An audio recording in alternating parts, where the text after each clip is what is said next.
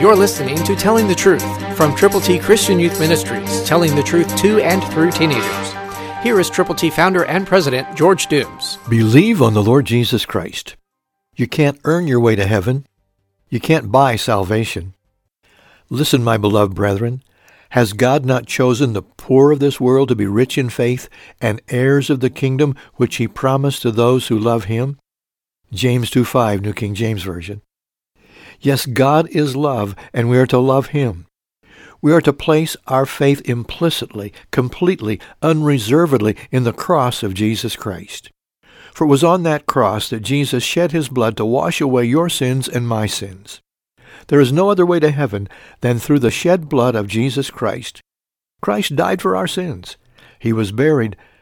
And the wonderful news, the great glorious story, is that he rose again. Jesus Christ is alive, and he wants us to put our faith totally in him. And then we will be heirs, heirs of God, joint heirs with Jesus Christ. He has promised this in the Scriptures. Do you believe it?